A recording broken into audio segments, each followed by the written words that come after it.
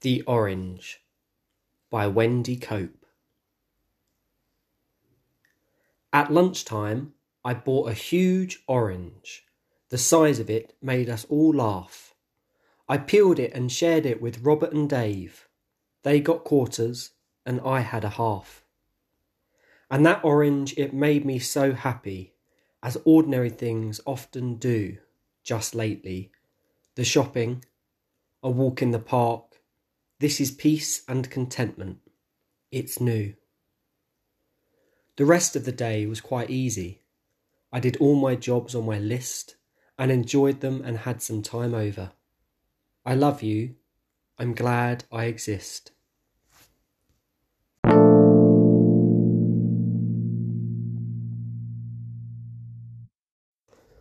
One unforeseen consequence of this process of learning about poetry is that it has completely changed how I view certain everyday objects.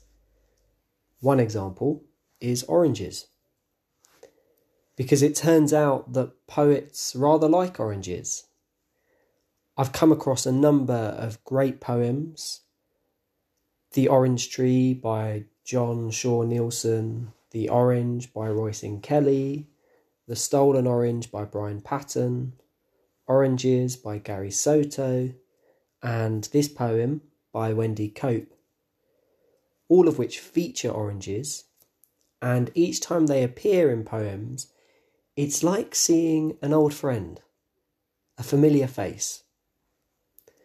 Through these poems, I've developed an impression of oranges as objects of warmth, peace, security, and friendliness. Patton describes oranges as a warm planet in his pocket. Soto describes holding an orange in his hand as like making fire.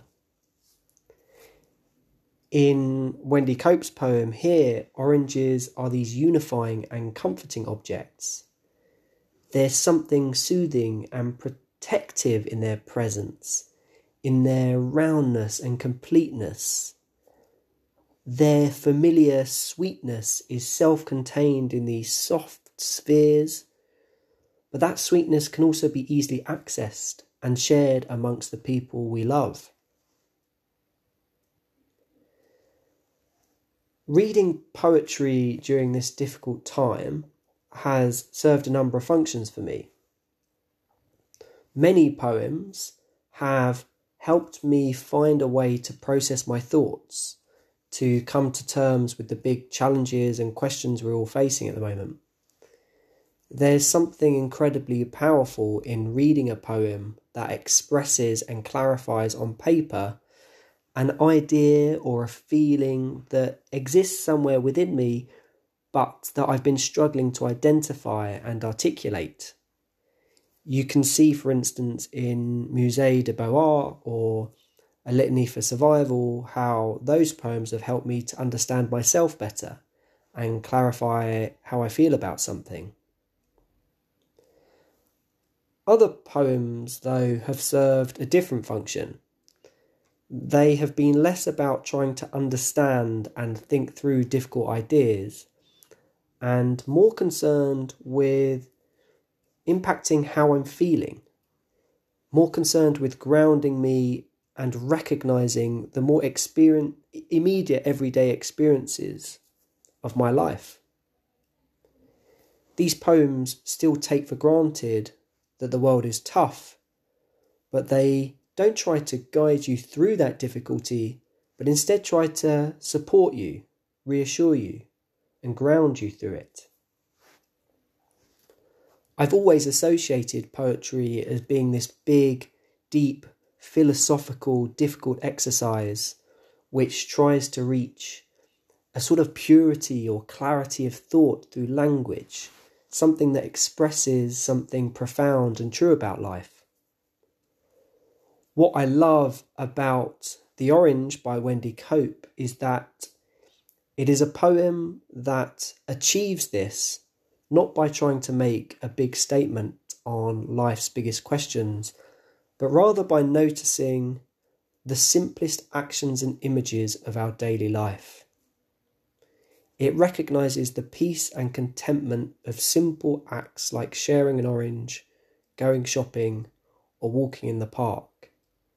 And in doing so, it reminds us of something crucial. It reminds us of the fundamental miracle that you exist and how fantastic it is to be alive. I find this poem calming and reassuring. It is restrained and pure and honest. In its simplicity and matter-of-factness, it shows that poetry does not have to be deep and challenging to be profound and moving. And it's a poem that is with me anytime I see an orange. This is The Orange by Wendy Cope. At lunchtime, I bought a huge orange. The size of it made us all laugh. I peeled it and shared it with Robert and Dave.